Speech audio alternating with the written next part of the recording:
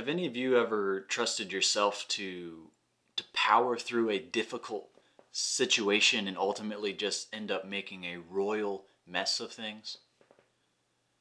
After my freshman year of college, I had an internship at the church my dad grew up at. It's a church where my grandparents go. And I was staying with my grandparents that summer while I worked at the church. But because they like to travel and not spend the winter and early months of spring in Canada, I actually arrived in Canada before they did. And for the first week or so, I was going to be living in their home, but by myself. Now, I quite enjoy solitude, so I was looking forward to my week of peace in my grandparents' house. But one evening, there was this particularly beautiful sunset. My grandparents' home overlooks a large river. It's truly a picturesque scene. And the best place to watch the sunset is from their balcony, a balcony that comes off of their room. So I walked up to their room, I opened their sliding door, walk outside onto the balcony to watch the sunset. But it was a little chilly that night, and I was only wearing a t-shirt and shorts, so I opened the door to go back inside. Well, I tried to open the door to go back inside, because somehow, in my excitement to watch the sunset, I had closed the door too hard and caused the latch to lock the door. And so I'm cold, I'm 20 feet in the air, and I'm locked out. But it's okay because I'm smart, I'm athletic, and I can get out of this situation. So I hurdle the railing of the balcony and spryly land on the roof. I shimmy down to the edge of the roof and I line up my approach onto the deck, hoping to land lightly and not fall straight through. And I jump from the roof and land with all the grace of an elephant with an ear infection, but I made it. I was on the ground and I was somehow still in one piece. I walked behind the house to the side door, which I knew was unlocked. But it was not unlocked. And so I walked to the gate that leads from the deck to the front yard, and I open it. I try to open it, but it's stuck shut. So instead I climb it and I get to the front yard with all the neighbors watching me, thinking I'm breaking into my grandparents' house. And I make it to the front door. I jiggle the handle and it's locked as well. And so I open the garage door through the number pad and it actually opens. And I close the garage door and I head inside through the door that's inside the garage. Well, actually, no, that door was locked.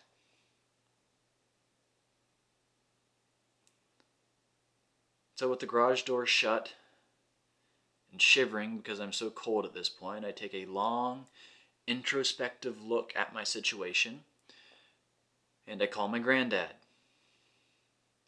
Hey, what's the code for the interior garage door? I don't want to have to carry the keys with me. Oh, okay, thanks, yeah. And so I played that one off beautifully. He has no idea what's going on. I punch in the code, I hear the whirring of the lock motor opening the door, I twist the handle, still locked. So frantically I type in the code again, whirring of the motor, locked. I grab the handle and I begin throwing my shoulder against the door, but it will not budge. Because the cold of winter had sapped the batteries of the ability to open the lock. And so with my back against the door, I slump to the ground and consider my options. And the only viable option at that point was to call my granddad again. Hey, so the reason I asked for the code to the door is because I'm locked out. When I actually realized I was in trouble and actually stopped trusting myself and I called for help, the situation was resolved. But it wasn't until I had trusted myself and exhausted every other option that I decided to call for help. But unsurprisingly, once I asked the right person for help, help was immediately supplied.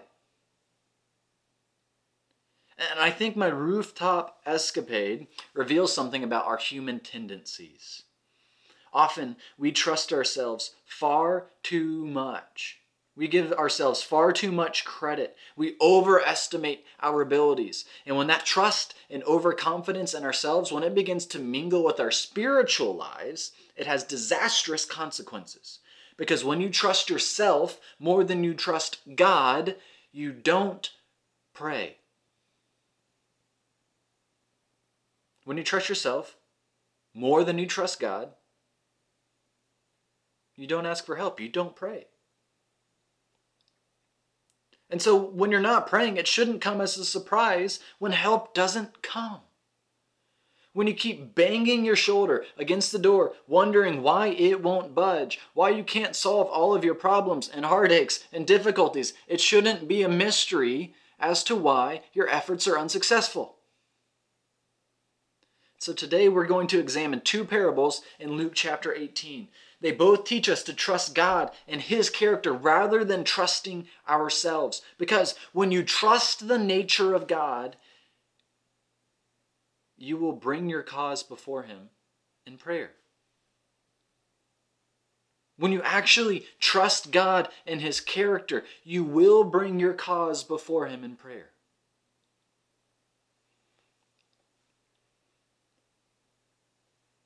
So the first parable that Jesus tells in Luke 18 goes something like this. There's a judge who has a prominent role in the city. But the judge does not respect God. He also doesn't care about people. And in the same city, there's a widow who has been wronged. The widow comes to the judge and says, "Give me justice." However, the judge, because he does not respect God or care about people, he refuses to grant justice to the widow.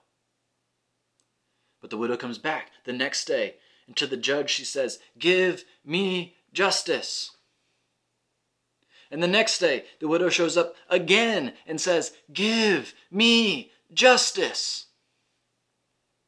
And this goes on for some time with the judge refusing to give her justice from the wrong that was done against her, until eventually the judge changes his mind.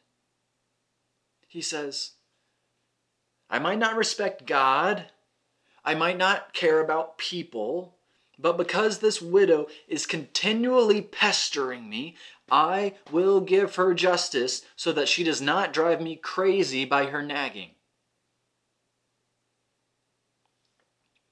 Now this is how Jesus told that parable. Luke 18, starting in verse 2. There was in a certain city a judge who did not fear God nor regard man. Now there was a widow in that city, and she came to him, saying, "Get justice for me from my adversary."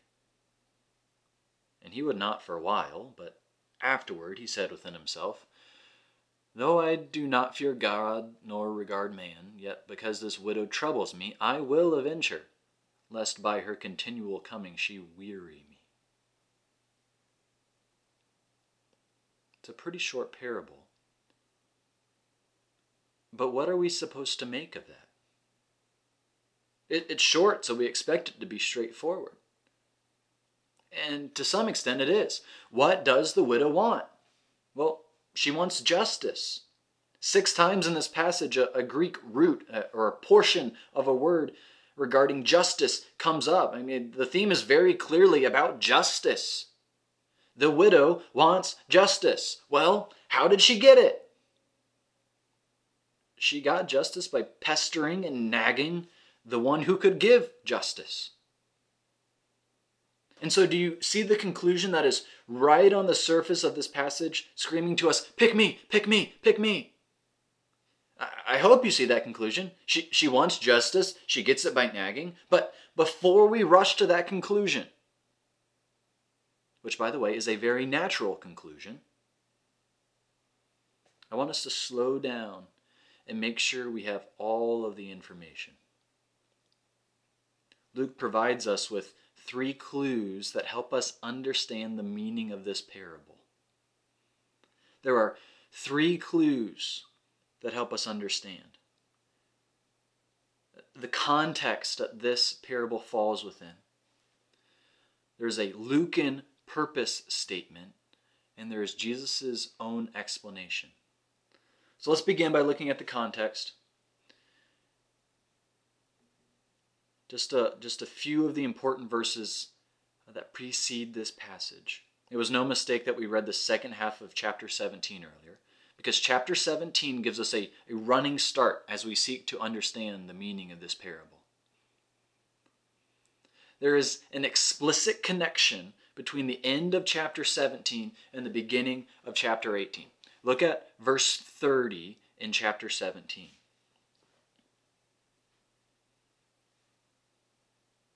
Even so, or let me give you a little bit of context so we don't just dive right in the same way that God judged Sodom, and in the same way that God judged those who are not on the ark, in the same way will it be in the day when the Son of Man is revealed. Or in other words, Luke 17:30 is saying, when Jesus comes back, he will judge the earth the same way that Sodom and those who were not on Noah's ark were judged, with great swiftness. Now, look at chapter 18, verse 8. I tell you that he, God, will avenge them, that's his people, speedily. Nevertheless, when the Son of Man comes, will he really find faith on earth? Or if we rearrange the word order just a bit to make it clearer, when the Son of Man comes, he will judge speedily. There's also a question tacked on to the end of that, which isn't helpful for what we're talking about right now. We'll look at that later. But here is the connection between chapter 17 and chapter 18, and it's twofold. Christ is coming again, and Christ will accomplish justice.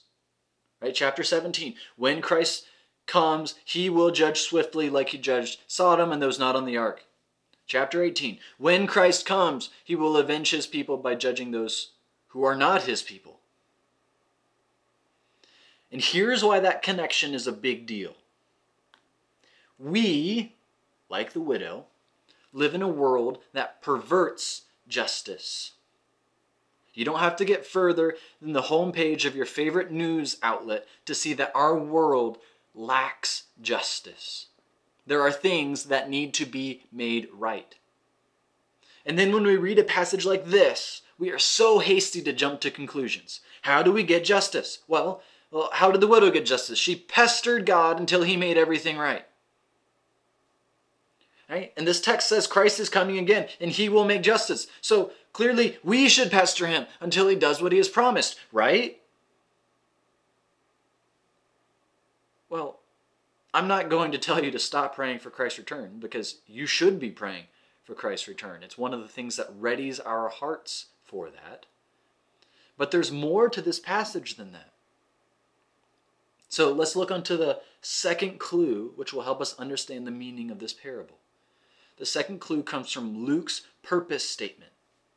You see, Luke has this tendency to explain exactly why Jesus said what he said. Look at Luke's precise purpose statement as he was given insight by the Spirit as to why Jesus told this parable. It comes in Luke 18, verse 1. Then he spoke a parable to them that men always ought to pray and pester God until he does what we want him to. Is that what it says? No, it says he spoke a parable to them that men always ought to pray and not lose heart. In other words, Jesus told this parable so that you and I wouldn't give up praying when we don't see immediate results, particularly in the realm of justice.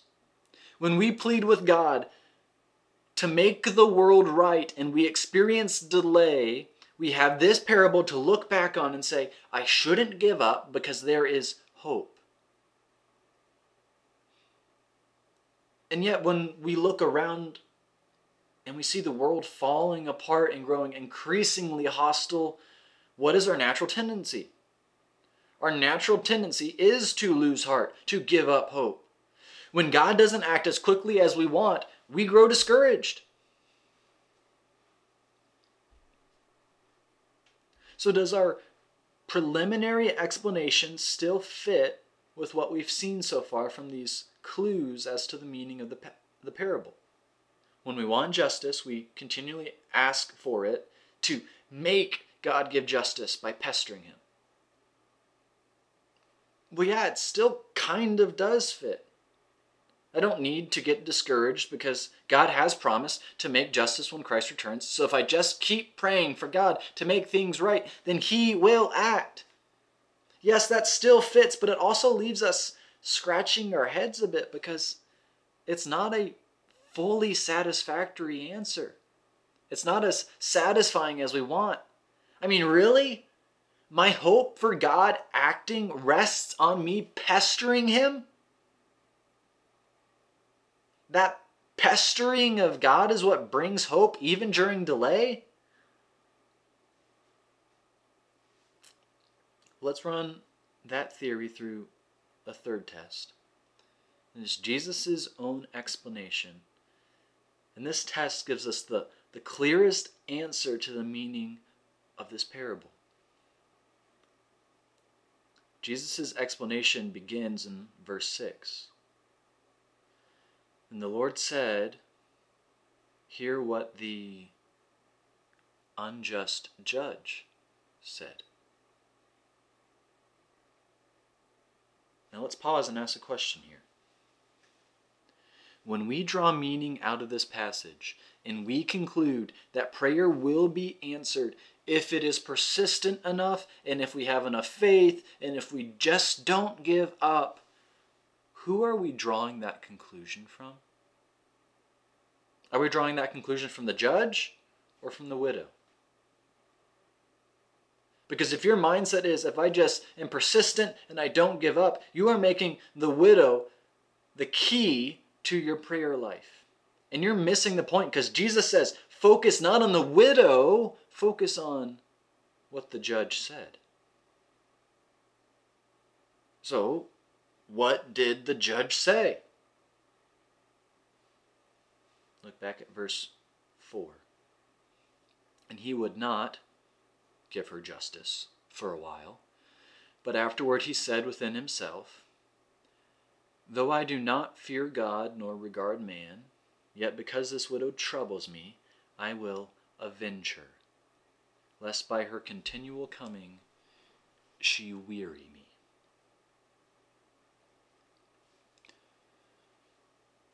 Why does Jesus draw our attention to the judge's words? It isn't to make us focus on the persistence of the widow.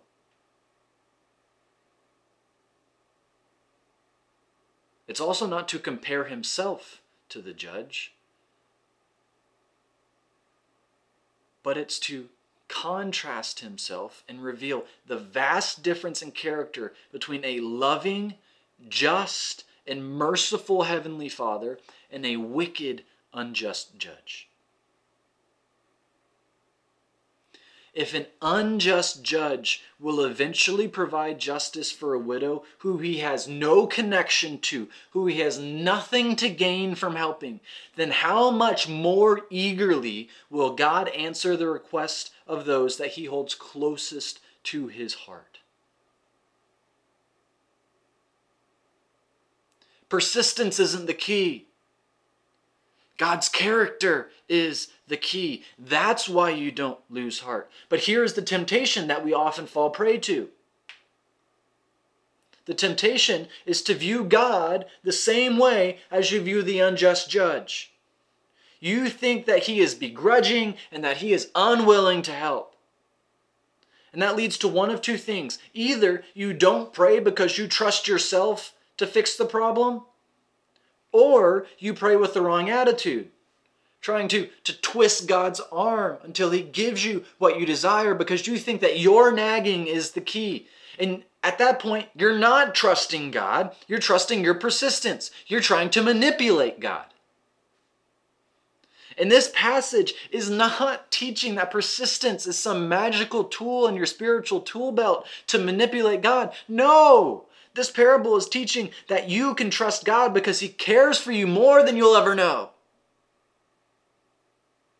Why would you give up on bringing your requests to God when He is sitting on the edge of His throne, eagerly awaiting to hear your cry?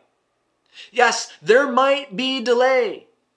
But when you have a loving and righteous Heavenly Father who wants what is best for you, why would you trust yourself when you could trust Him? And that's why verse 7 asks two rhetorical questions. Shall not God avenge His own elect who cry out day and night to Him? Will He bear long with them? In other words, won't God do what is right for His own people? Is He going to delay forever? Yes, He'll do what is right. No, He won't delay forever. God is certain and eager to answer His children's cries for justice. So believer, you must trust Him. Seek Him in prayer. Don't trust yourself.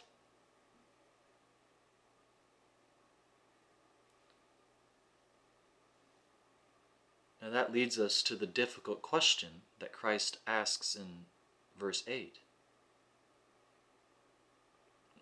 Once again in verse 8, He affirms that He will avenge His own.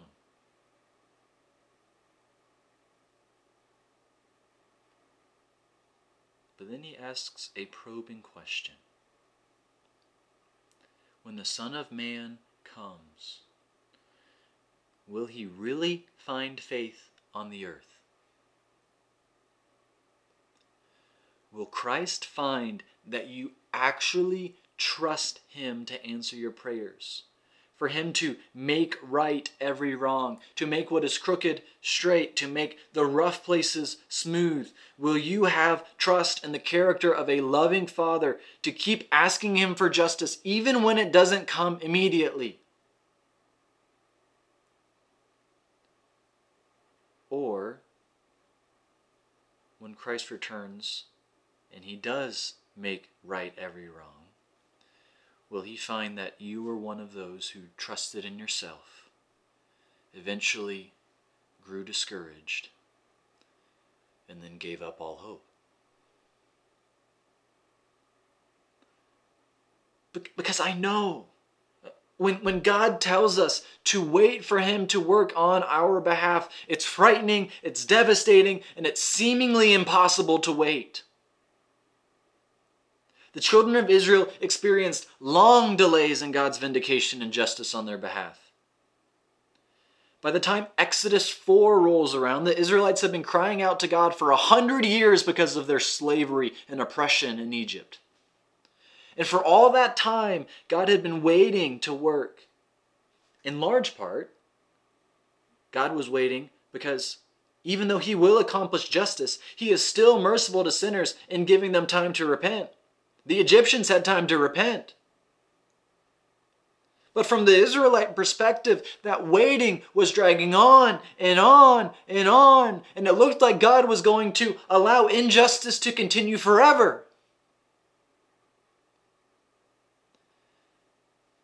But finally, God sent Moses to the Israelites to prove God had heard their prayers. God was ready to act.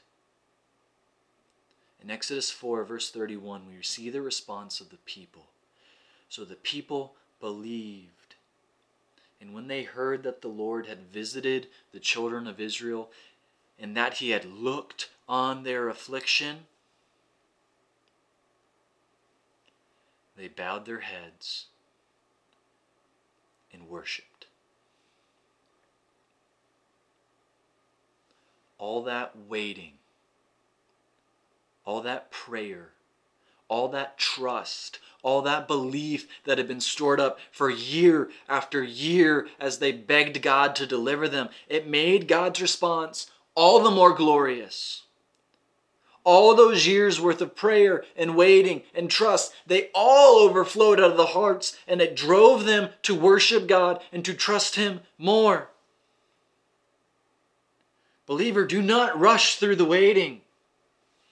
And never give up praying to a trustworthy God who is eager to act on the behalf of His children. Because God is not like an unjust judge. He's a loving, trustworthy Father. And He will act when the time is right. So why would you ever trust yourself or your methods over a gracious and loving God?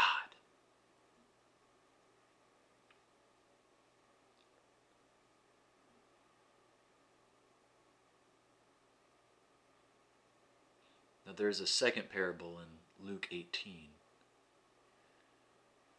And once again, Luke gives us insight as to why Jesus told this parable. Luke 18:9. Also, He spoke this parable to some who trusted in themselves, that they were righteous and despised others.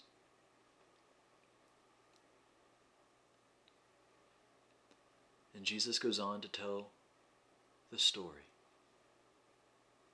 There's a respected religious leader who goes into the temple to pray. He stands in a prominent place and begins his prayer. God, thank you that I'm not like other people. I'm not a greedy cheat. I'm not a scoundrel. I'm not immoral. I'm not adulterous. I'm not a despicable tax collector like that one in the corner. In fact, I do great spiritual works for you. I go without food twice a week, and I give you a cut of everything that I get. Amen.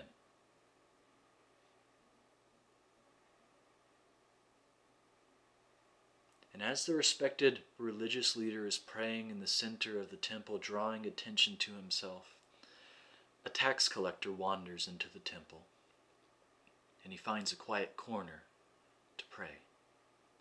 And unable to even lift his head toward heaven because of the shame and the guilt that was weighing upon him, he pounded on his chest and he begged God, saying, "Please have mercy on me. I am a sinner."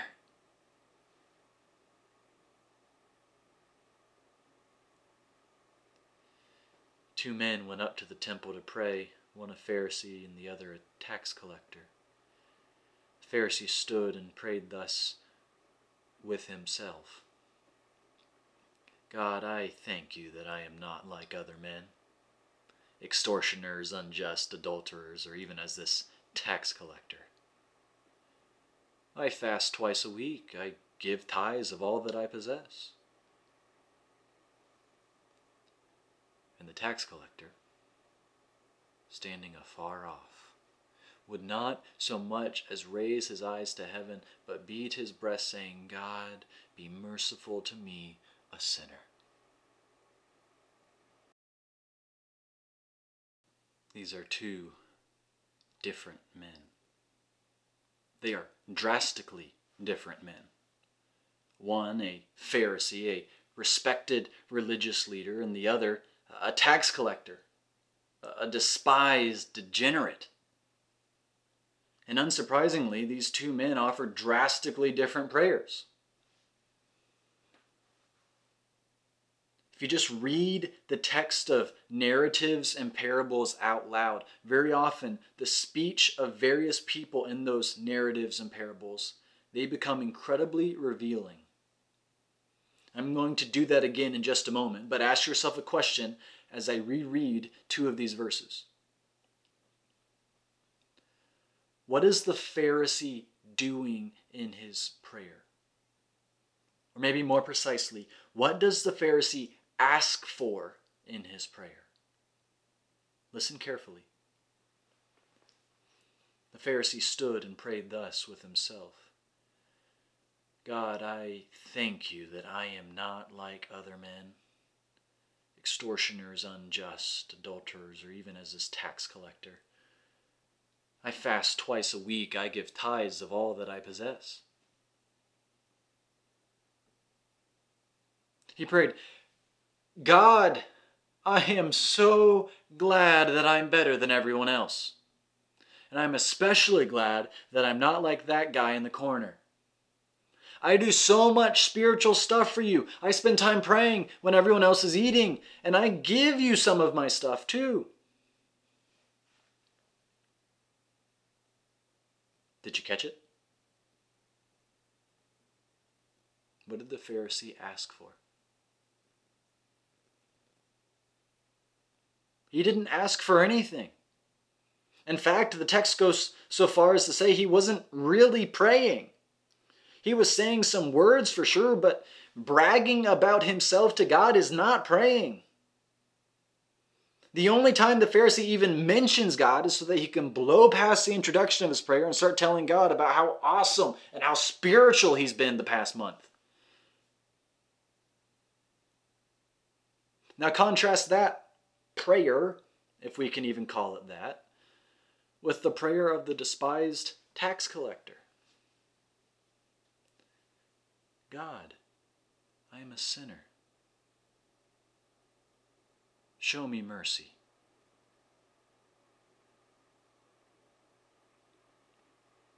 And Jesus' explanation of this parable reverses the expectation of the crowd that he was talking to.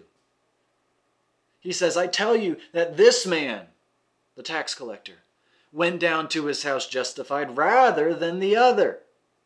For everyone who exalts himself will be humbled, and he who humbles himself will be exalted. The tax collector, because he didn't trust in himself, he got what he asked for. He was shown mercy.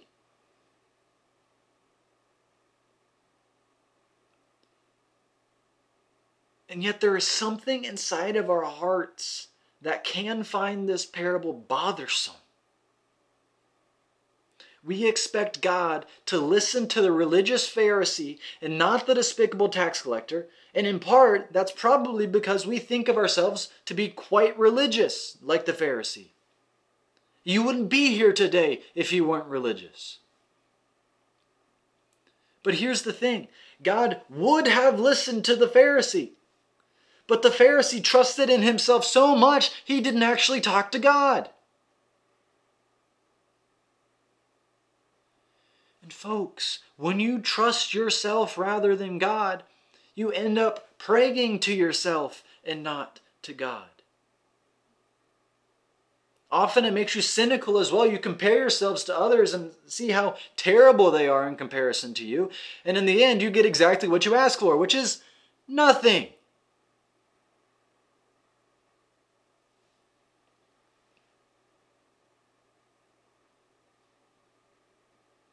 While this parable has prayer in it, it's not really about prayer.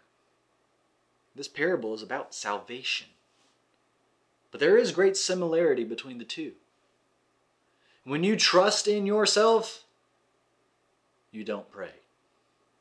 When you trust in yourself, you never turn to the Lord for salvation.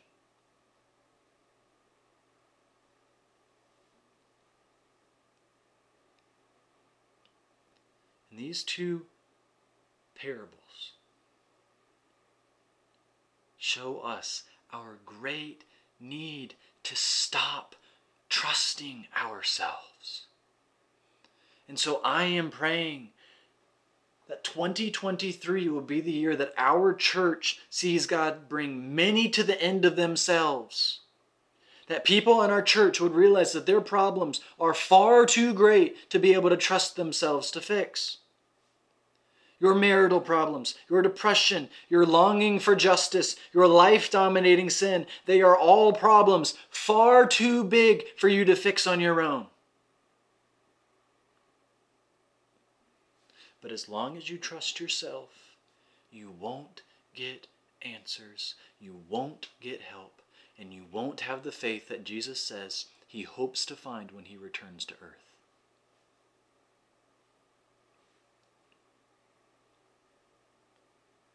Likewise, I expect that there are some of you here this morning who are much like the Pharisee. You are a respectable and a religious person. But at the end of the day, just like the Pharisee, you are trusting yourself and you have never cried out to Jesus to save you because you think you can do it yourself.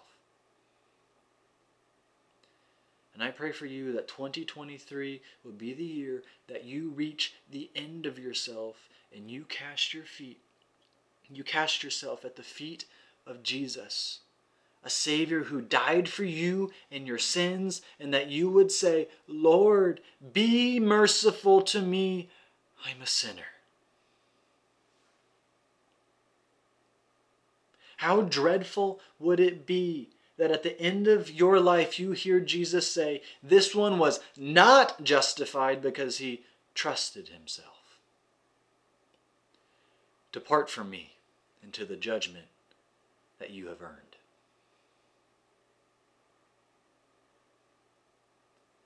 Here's the hard truth.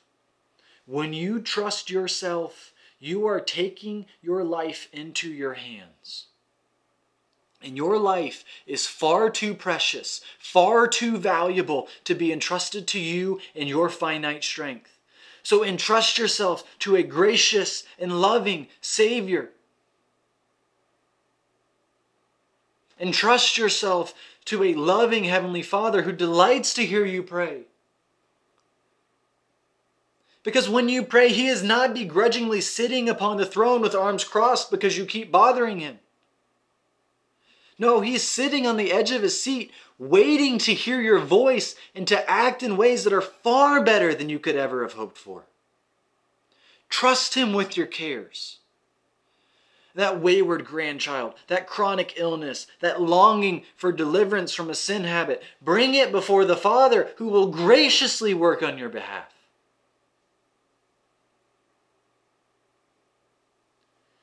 And if you find yourself this morning, just like that religious leader, trying to accomplish great spiritual works for God to earn your way into His good graces, well, just like that religious leader, you are bound to fail.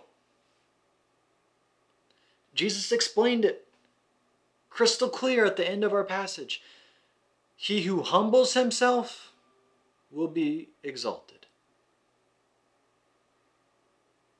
And until you stop trusting in yourself and you start trusting in Jesus alone to save you, you will stand under the just judgment of a holy God who will come with great speed and great severity.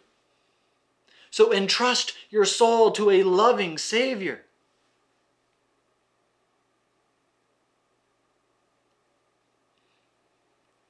In just a moment, the piano is going to start playing softly.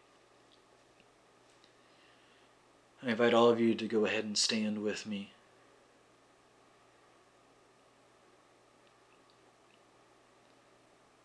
I believe there are many this morning who need to have a candid conversation with God.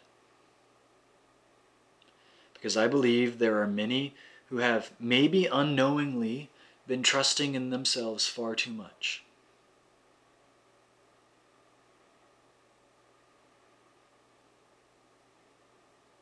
Your conventional wisdom, your common sense, it's led you to prayerlessness. Your good works, your spiritual feats, it's led you to reject Jesus alone. And in the quiet moments that lie before us, would you talk to God? Would you confess your reliance on yourself, and would you commit to living a prayerful life of dependence? And maybe there is someone who needs to turn to Christ as their Savior. I invite you to pull on the sleeve of someone next to you, to find a friend, to find a pastor, that we could talk with you and share with you the glory in the wonder of the good news of Jesus Christ. As the piano plays now, would you quietly do business with God?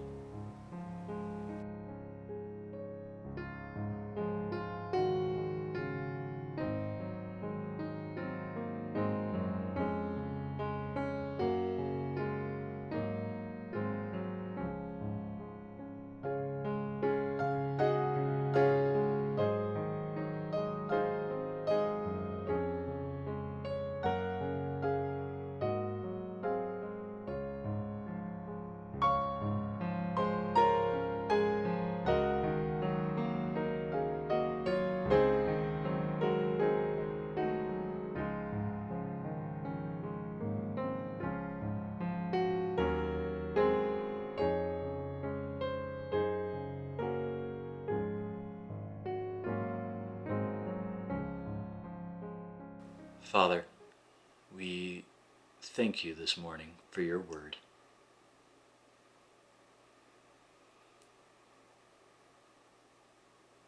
There is so much from your word that we need to hear. Lord, we need all of it. This morning we took just a tiny slice of it. But every single verse, every single word has life-transforming truths. And we ask that your Spirit would take your word and would accomplish a great work. Lord, I pray for those who struggle to trust you as much as they should. Lord, for those who are prayerless, I pray that this year that you would cause their faith in you to abound and it would drive them to their knees. That they wouldn't view you as a begrudging judge, but as a gracious Father. Revelation shows us that you store up our prayers and they are a sweet-smelling scent to you. So Lord, help us not to trust ourselves, but to stay constant in prayer before you. And I pray for any of those who don't know you, who don't have a relationship with Jesus, that you would convict them and that you would draw them to yourself. And we ask this in Jesus' name. Amen.